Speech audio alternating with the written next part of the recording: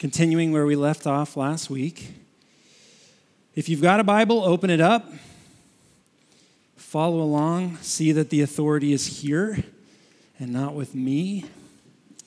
And actually, before we pray, I'm going to say this again at the end. We're meeting in the convention center, Lord willing, next Saturday. So this is our last Saturday night service here at the compound.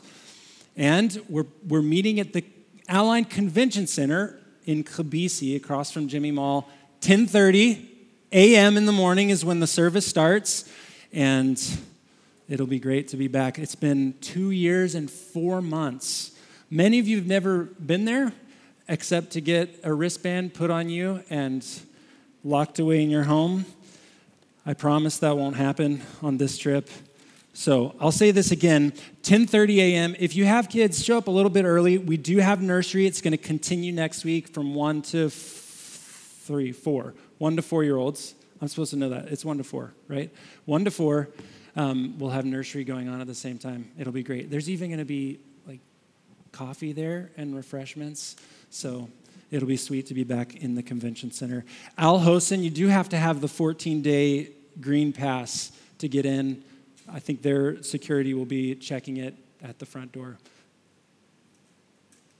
Say that again? 0 to 3-year-olds for kids. Thank you, Caroline. Before we begin, let's pray. Father, we love your word. We thank you for your word. There is no word like your word, true always. Your word is like a hammer that breaks a rock. It's a lamp to our feet, a light to our path. So would you, Lord, by the Spirit, work on us by your word now through Ezra 4. Please, God, would you help us? No one can be saved by themselves. With man, it is impossible. But with God, all things are possible. And so we look to you, Father, for help even now. And it's in Jesus' name we pray. Amen. Okay, here's the big picture of Ezra chapter 4.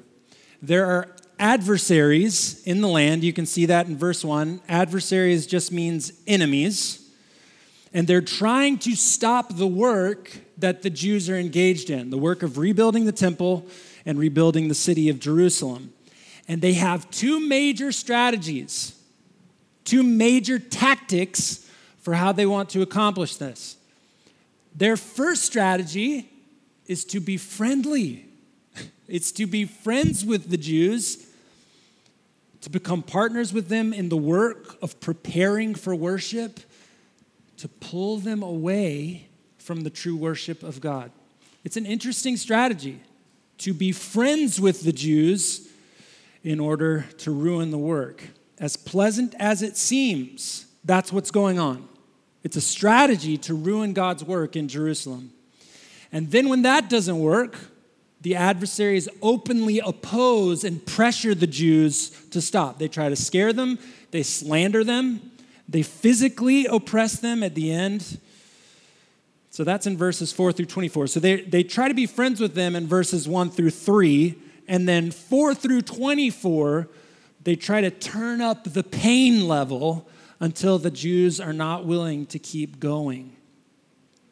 The pattern here that we see in Ezra 4 is one that Jesus lays out as common to all God's people in the parable of the sower in the New Testament. So Jesus tells a parable of a sower. A sower is someone who plants by throwing seed out. And he tells the story of a man who goes out and he's throwing seed. Some seed lands on the road, on the path. Birds come, immediately take it away. It never takes root. It never grows. The next seed falls on rocky ground, and it actually starts to grow. But because it's rocky and there's not much room for root, when the heat comes, the plant falls away. Some other seed falls among thorns, so it also begins to grow, but thorns grow around it and slowly choke it out. So that plant dies. Only the fourth group of seed that's thrown into the good soil grows. And Jesus explains why he told this parable. So I'm just going to read now from Mark chapter 4. This is Jesus explaining why he told this story about the sower. Mark 4, verses 14 through 20. Jesus says, "The sower sows the word. And these are the ones along the path where the word is sown. When they hear, Satan immediately comes and takes away the word that's sown in them." So he's saying people are sharing the gospel, the good news, God's word, and in some people, many people, Satan comes and nothing happens. They hear, nothing goes on. No growth, no change, nothing happens. They don't care. Jesus goes on. "These are the ones sown on rocky ground. The ones who, when they hear the word, immediately receive it with joy. And they have no root in themselves, but endure for a while. Then when tribulation or persecution arises on account of the word, immediately they fall away. And others are the ones sown among thorns. They are those who hear the word, but the cares of the world and the deceitfulness of riches and the desire for other things enter in and choke the word, and it proves unfruitful. But those that were sown on the good soil are the ones who hear the word and accept it and bear fruit 30-fold and 60-fold and 100-fold. So among the seed that actually starts to grow, two types start, but they don't finish. Some of these plants fall away because it's too painful. Jesus says on account of persecution, they wither up and they fall away. And others start to grow, but they don't finish because they're choked out, not by pain, but by pleasure. Pleasure and pain both present problems to the plants. Friendship with the world and persecution from the world, both of them, Jesus is telling us, both of them can be threats to God's work in your life. And that's the threat these Jews in Ezra 4 are facing, both friendship with the world and pressure from the world. So what we're going to do is we're going to look at these threats in Ezra 4, one at a time, friendship with the world and pressure from the world. And as we talk about each of these, we're going to see what resources God has given to you in Jesus to endure. And here's why this matters. Jesus says, this is Mark 13:13. Jesus says, the one who endures, that means perseveres, keeps going, lasts, the one who endures to the end will be saved. It's not the one who said a prayer once to receive Christ, although that's very important. It's not the one who had a big experience at some point in their life that was a turning point, although that's important. It's the one who endures to the end who will be saved. If your faith is real, then you must fight temptation. Temptations from both pleasure, to leave Jesus for some other pleasure, or pain, because it's not worth it. You must resist and fight these temptations until the day you die. And they won't let up until the day that you die. If you don't, you won't be saved. Your faith will be exposed as false. So this really is life and death for us. To learn what it means to wage war against temptations to leave Jesus. So we're going to start with the temptations of friendship with the world. Verses 1 through 4. Now, when the adversaries of Judah and Benjamin heard that the returned exiles were building a temple to the Lord, the God of Israel, they approached Zerubbabel and the heads of fathers' houses and said to them, "Let us build with you, for we worship your God as you do, and we've been sacrificing to him ever since the days of Esarhaddon, king of Assyria, who brought us here." So a little background. Assyria had come way before Judah was taken away. Assyria had come and destroyed northern Israel. And what they did was they took all of the Israelites out of the land except for the very poorest of the people. And then they took other nations that they had conquered, and they put those people into the land with the very few Israelites who were remaining. Let's see if that'll stand right there. So, first Esarhaddon, you can see his name in verse 2. He's an Assyrian king who did this. Later on, you'll see the name Osnappar. That's in verse 10. They're the ones who took the Israelites away and put other nations into the land of northern Israel. The people they brought into the land were idol worshipers. Now, they would take the God of Israel as one of their gods, but they ended up worshiping him any way they wanted. These were not the true people of God. They added God to their list of gods, and they worshiped him how they saw fit, but not according to his word. They weren't God's people. These were later known as Samaritans. So when you get to the New Testament and you're trying to figure out what's the deal with the Jews and the Samaritans not liking each other, these are the Samaritans. Verse 1 tells us here that they are adversaries, enemies, but they're friendly. They're friendly enemies. They say they want to help rebuild the temple and the city. You see that verse 2? Let us build with you. We worship God as you do, and we've been sacrificing to him. You might say, okay, this sounds like a great deal. Why wouldn't you accept help from people who are trying to help you repair the temple and repair the city? But Zerubbabel, Jeshua, and the other leaders in verse 3, they say, no, you have nothing to do with us in building a house to our God. We can trade together, we can do business together, but when it comes to building the temple and preparing it for worship, this is only for the people of God. What's happening? What's the big deal? Why can't they let these people join in? God had told the Jews that they were to separate themselves from the surrounding nations. And he didn't do it as a form of ethnic superiority or racism. God told the Jews to separate themselves from the people of the land so that their hearts wouldn't be turned away to other gods. So listen to this. This is Deuteronomy 7. God's going to tell the Jews why they cannot marry someone who's not Jewish. So this is Deuteronomy 7:3. And just listen, it's not about ethnicity or race. It's about who you trust, your God. You shall not intermarry with them, giving your daughters to their sons or taking their daughters for your sons, for they would turn away your sons from following me to serve other gods. Then the anger of the Lord would be kindled against you, and he would destroy you quickly.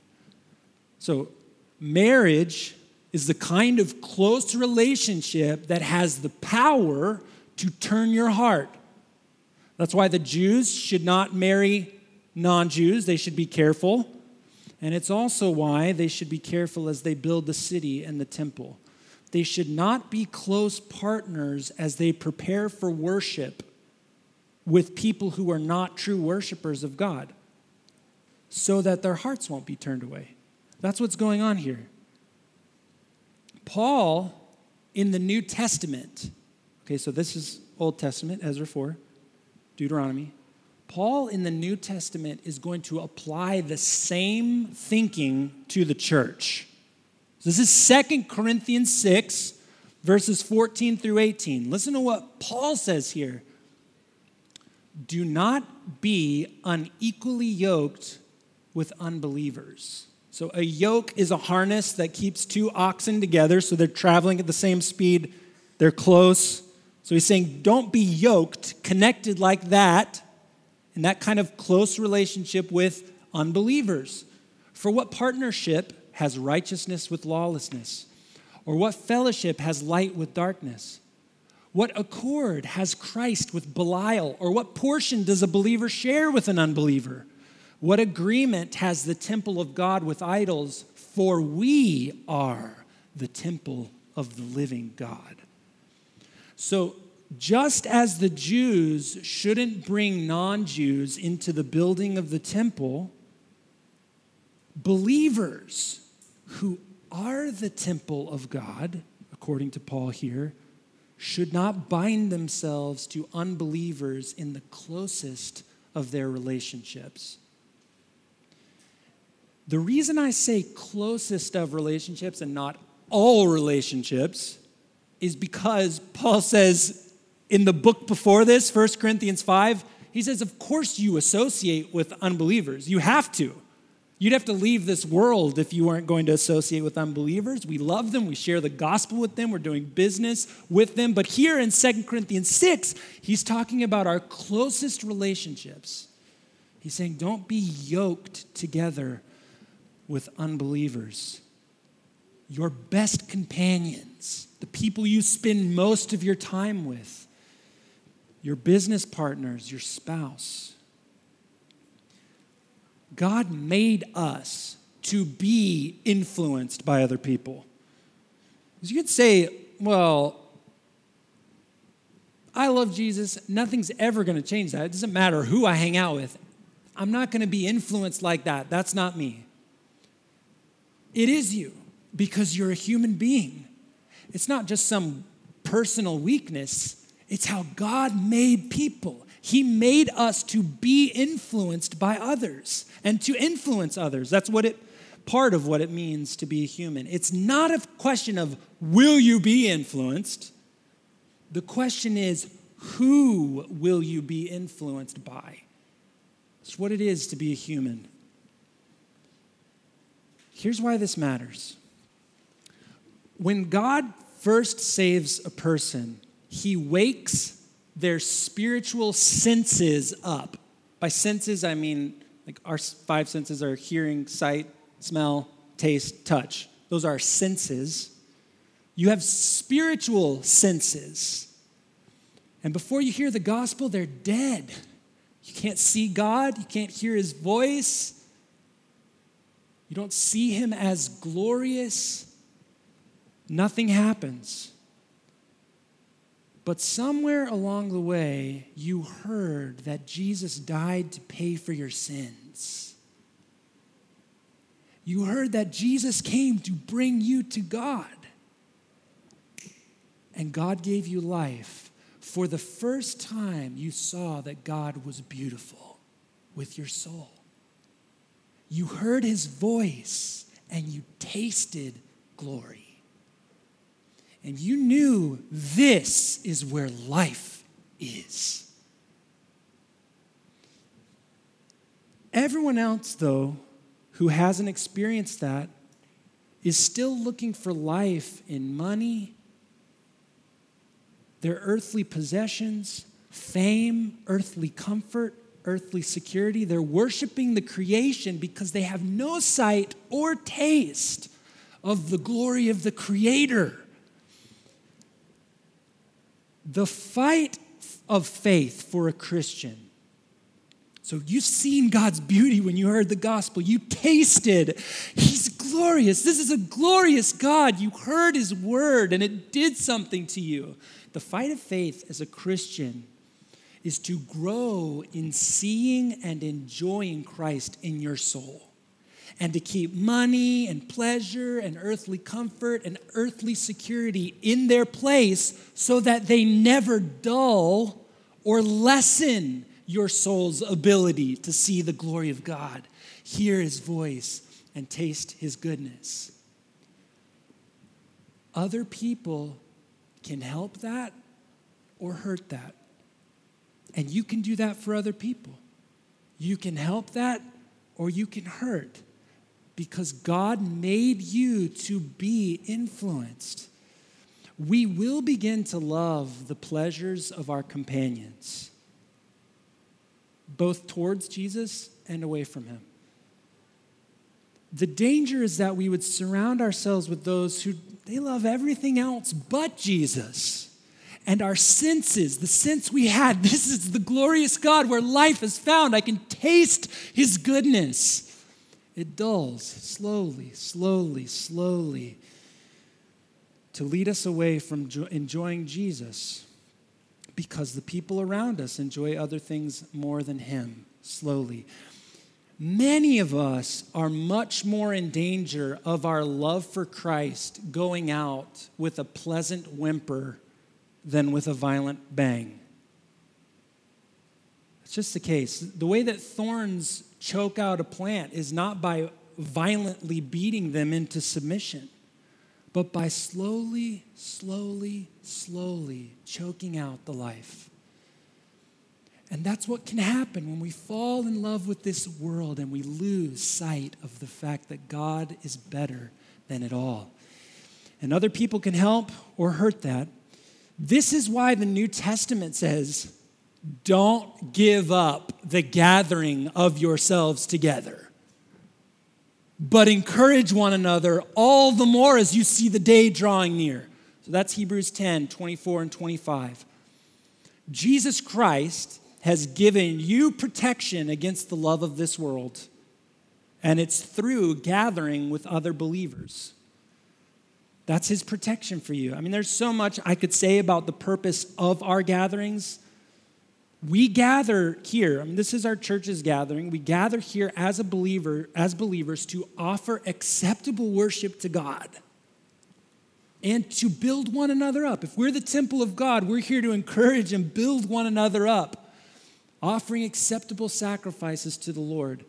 This time is not intended for unbelievers. Now, we're really happy when they come. And Paul says, when they come, and they will, 1 Corinthians 14, you need to make sure they understand what's going on. But this is not organized primarily to draw in people who can't worship God and have no taste for his glory. This is intended to build believers up and to offer acceptable worship to God, just like Ezra 4. But even outside of our gatherings, just the encouragement to you is be committed to your closest, deepest relationships, being people who help you see the glory of Jesus more. Be committed to that. Just do a little catalog of the way you spend your time and who you spend your time with. You must spend time with unbelievers. You must. And you should. But are your deepest, closest companions those who draw your heart to enjoy Jesus more? Your closest companions, the ones you spend the most time with. And I just want to insert here, this does include social media and entertainment. A lot of us don't think about those voices as our companions, but we do spend a lot of time with them, don't we? And they are influencing you, whether you think they are or not.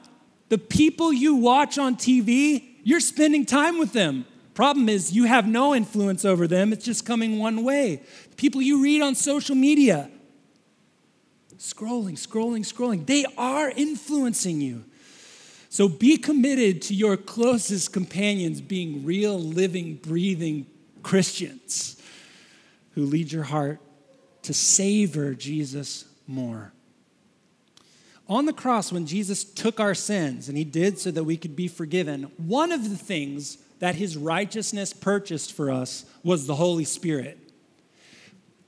But the way the Holy Spirit encourages us is directly, so the Spirit ministers to you, but that's not all. This is amazing. That's not all. The way God wants to encourage you is for his Spirit to fill other believers and for the encouragement to come that way. That's how he wants to use other Christians in your life. It's how he wants to use you and others around you. So, be committed for your deepest relationships to be those who help you see Jesus and help others trust and see Jesus more. This is how we endure together as a church. Okay, let's talk about the temptations of pressure from this world. So the first 3 verses, the threat to God's people, friendship with the world. In verses 4 through 24, we're going to see the threat is pressure on them, turning up the pain so that they'll stop the work that God has called them to. So just like Jesus said, there's danger of being choked out by the cares and pleasures of this world. We can also wither under the heat of persecution and oppression. And Satan will use whichever works on you.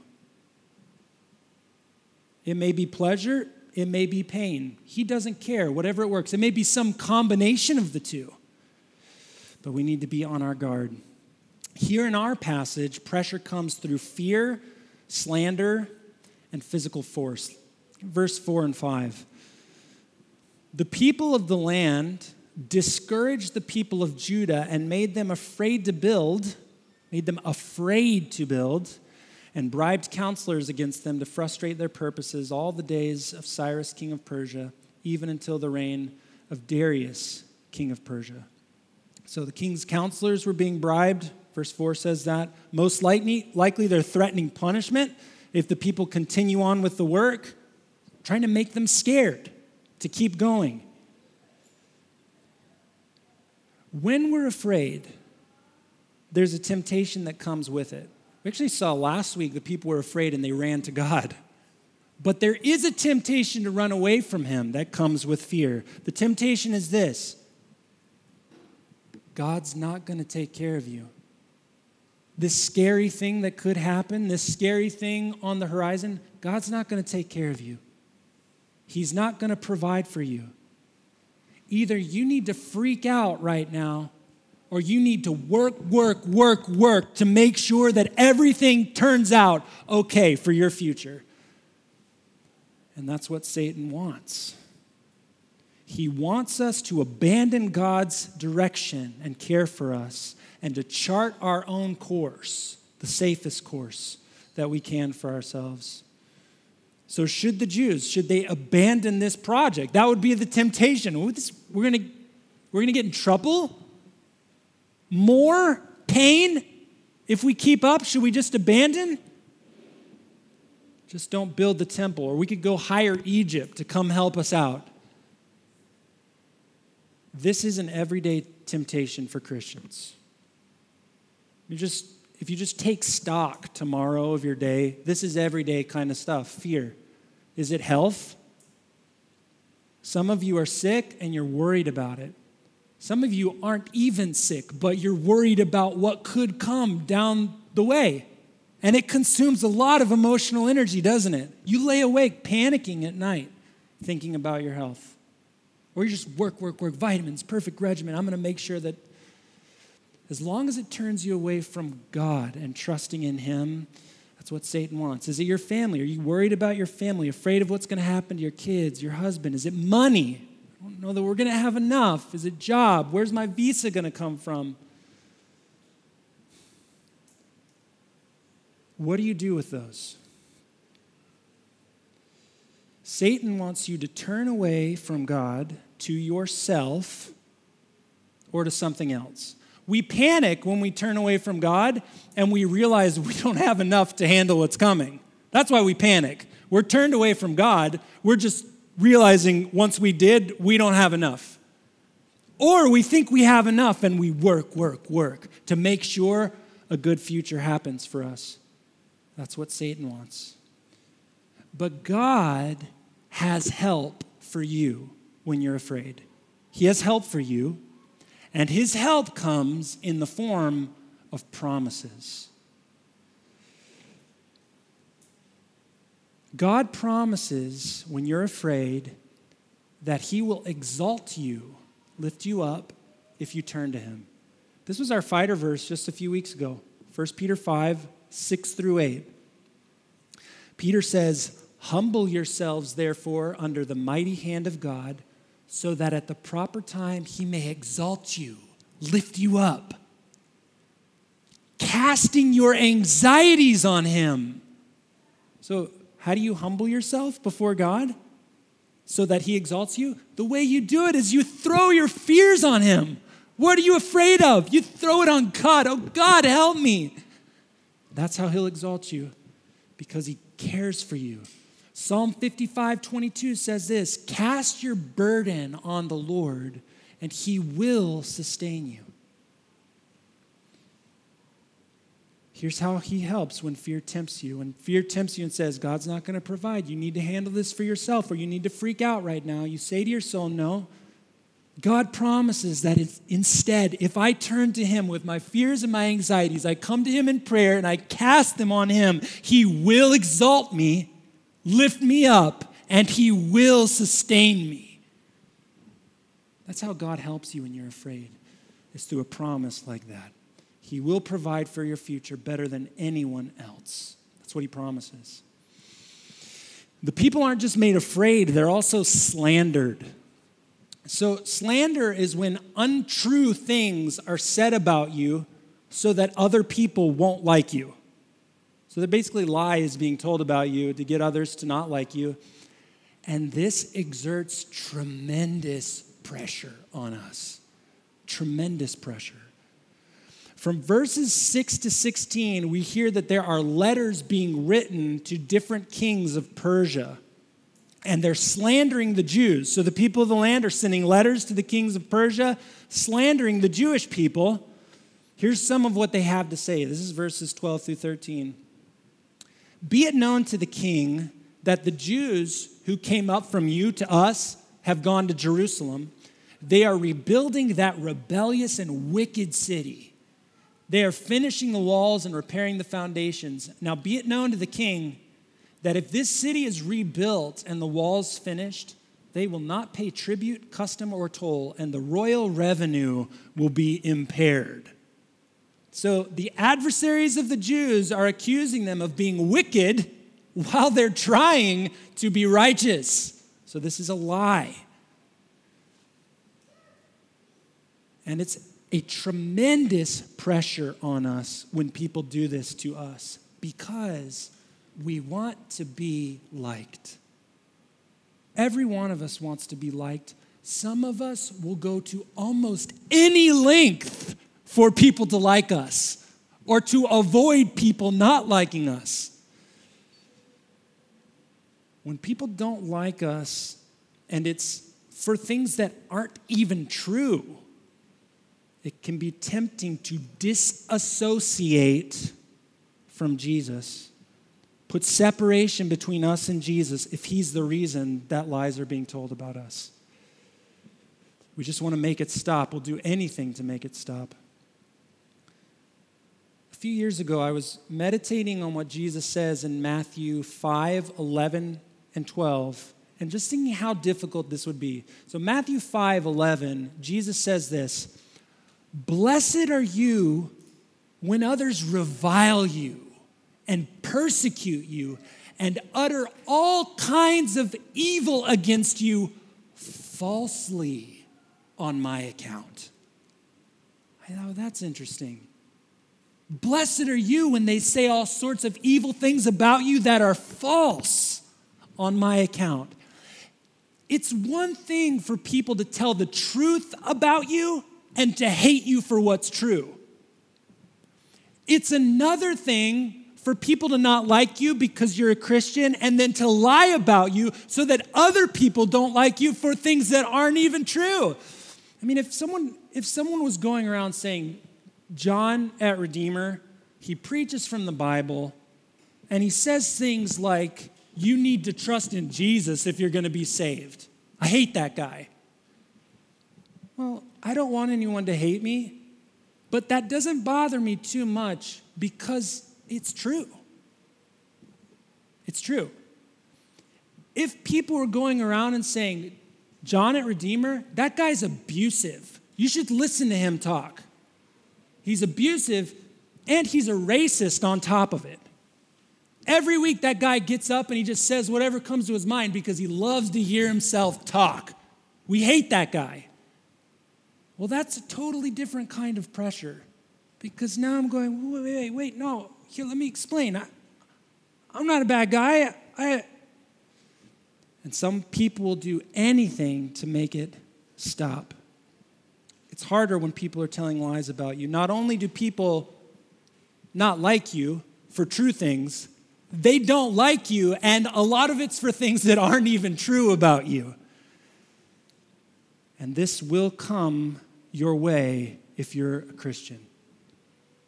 It will come your way. Listen, this will come your way. It will. People will hate you and insult you, and they won't just hate you because you're a Christian. They will hate you for things that are not true about you because you're a Christian. And there's a strong temptation to just slowly back away from your connection to Jesus. I mean, just this past week, I read about an actor. Almost all of you know who he is if you saw his picture. Several years ago, talking about Jesus, his relationship with Christ, how important it was. And for years, this guy's been enduring abuse. People just saying terrible things about him. And it's because of his association with Jesus. And this last week, he's backing off saying, well, I'm really just religious. I'm not the Christianity thing. Or I'm not religious. I'm just spiritual. Christianity thing. Putting distance. Because it's too much. The slander is too much. So, what help can Jesus give to us? Because this will come your way. It will, in little ways and big ways. It will come. Here's the help Jesus gives. More promises. So back to Matthew 5:11. I'm just going to add the next verse. Verse 12.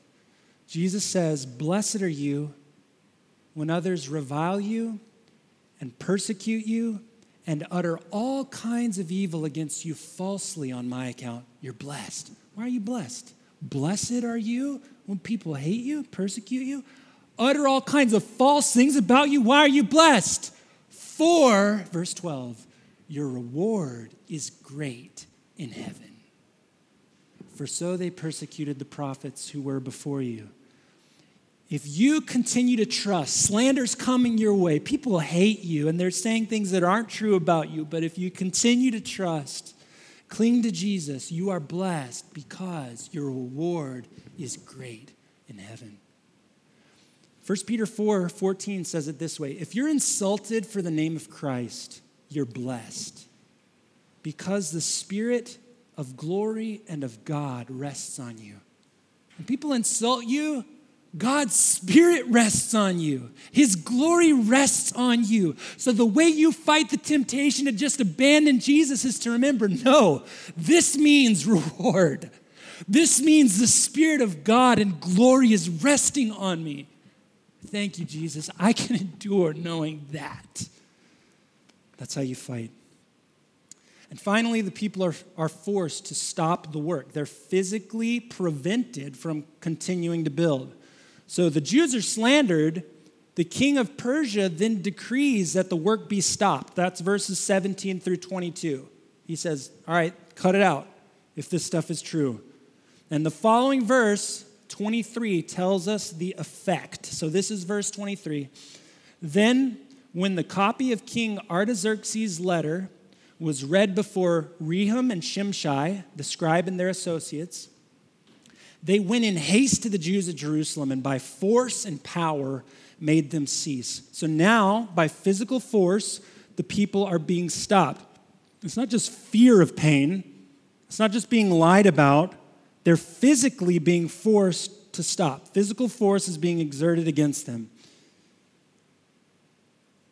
Consider what temptation might come to the Jews at this point. God, you released us from exile for what? So that we could come back to the land, live our lives in fear, have people lie about us, and then be physically oppressed for following you. That's the temptation. Maybe it's not worth it. That's how pain and discomfort will tempt us away from Christ. If following Christ brings this kind of suffering, or if following Christ doesn't take my suffering away, is it worth it? Why follow him at all? This is one of the reasons Jesus told the parable of the sower. Because he knew the power of pressure, and he knew that it would come to you and to me, and he wanted us to be ready so that we could endure. That's why he told us what would happen beforehand. Here's some more promises from Jesus to help us when we suffer, to endure to the end. and not turn away. 1 Peter 4:12-13. Beloved, do not be surprised at the fiery trial when it comes upon you to test you, as though something strange were happening to you. But rejoice insofar as you share Christ's sufferings. Why would you rejoice if you're sharing Christ's sufferings? So that you may also rejoice and be glad when his glory is revealed. If you suffer with Jesus, it means gladness is coming your way when he returns. That's how you endure. Hebrews 10:35-36. How do we endure? Here's a promise to hold on to fight. Therefore, do not throw away your confidence, which has a great reward. For you have need of endurance, so that when you've done the will of God, you may receive what is promised. It's through endurance that we receive what is promised. Jesus Christ won a prize for you. You didn't win it for yourself. You don't deserve it.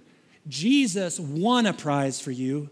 He won everlasting life in his presence. Ephesians 2 says, it's riches of kindness being poured out on you forever. That's what Jesus earned for you.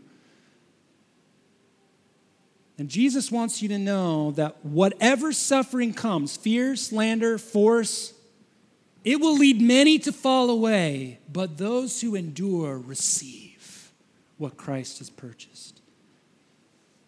He wants you to know that through your endurance, you will be saved. So in Ezra 4, we've seen a New Testament pattern that temptations come through pleasure and pain, friendship with the world, and pressure from the world. Now, when we talked about friendship, the temptation of friendship with the world, we mostly focused on God's help coming to us through God's people. And when we talked about the temptations that come from pressure, we mostly talked about God's help coming through his promises. But you should know that whether you are being tempted because of pleasure or pain, God's people and God's word are for your help. In both, God's people are a gift to you from him to keep you, and his promises are given to keep you. So grow in your commitment to other believers in the body. Grow in it. This does not mean throw away your relationship with unbelievers, but invest in having voices in your life that help you taste and see and hear the glories of Christ. And grow in using the promises of God against your particular temptations. I think that this really is what it looks like to be mature as a Christian. It's when you're tempted in the moment, taking what God says from his word, his promises, and holding on to it in your particular temptation, day to day. That's what it looks like, and that's how we endure. So, as we close, and we really are closing, here's one final word about endurance. When we're tempted and we go to other people or God's word for help, often the relief that we want is not immediate. Did you hear that? When we're facing temptation, we go to God's people, we go to God's word. Often the relief that we want is not immediate. Sometimes it is, and when it is, it's amazing. You pray for help, you talk to someone 15 minutes later, yes, thank you, Lord. But often we wait. Our chapter ends with the Jews being physically forced to stop building, and it will take 15 years before they start again. Consider that. 15 years. The fight of faith is a long one. Whether God helps us sooner or later, he may bring relief in 15 minutes or 15 years. this life or the life to come. He will bring relief. So don't give up. Don't give up 14 years in to a 15-year period of persecution. It may take your whole life. It will take your whole life. But God will help, and he uses his people and his word to keep us going. Let's pray. Father, I pray that you would make us a body that builds one another up. As a temple, we grow, we offer acceptable worship to you, and we help one another taste and see your goodness more and more. Lord, would you keep us from being choked out by the pleasures of this world? None of them compare to you. None of them hold a candle to the blaze of your glory, but we become so blind.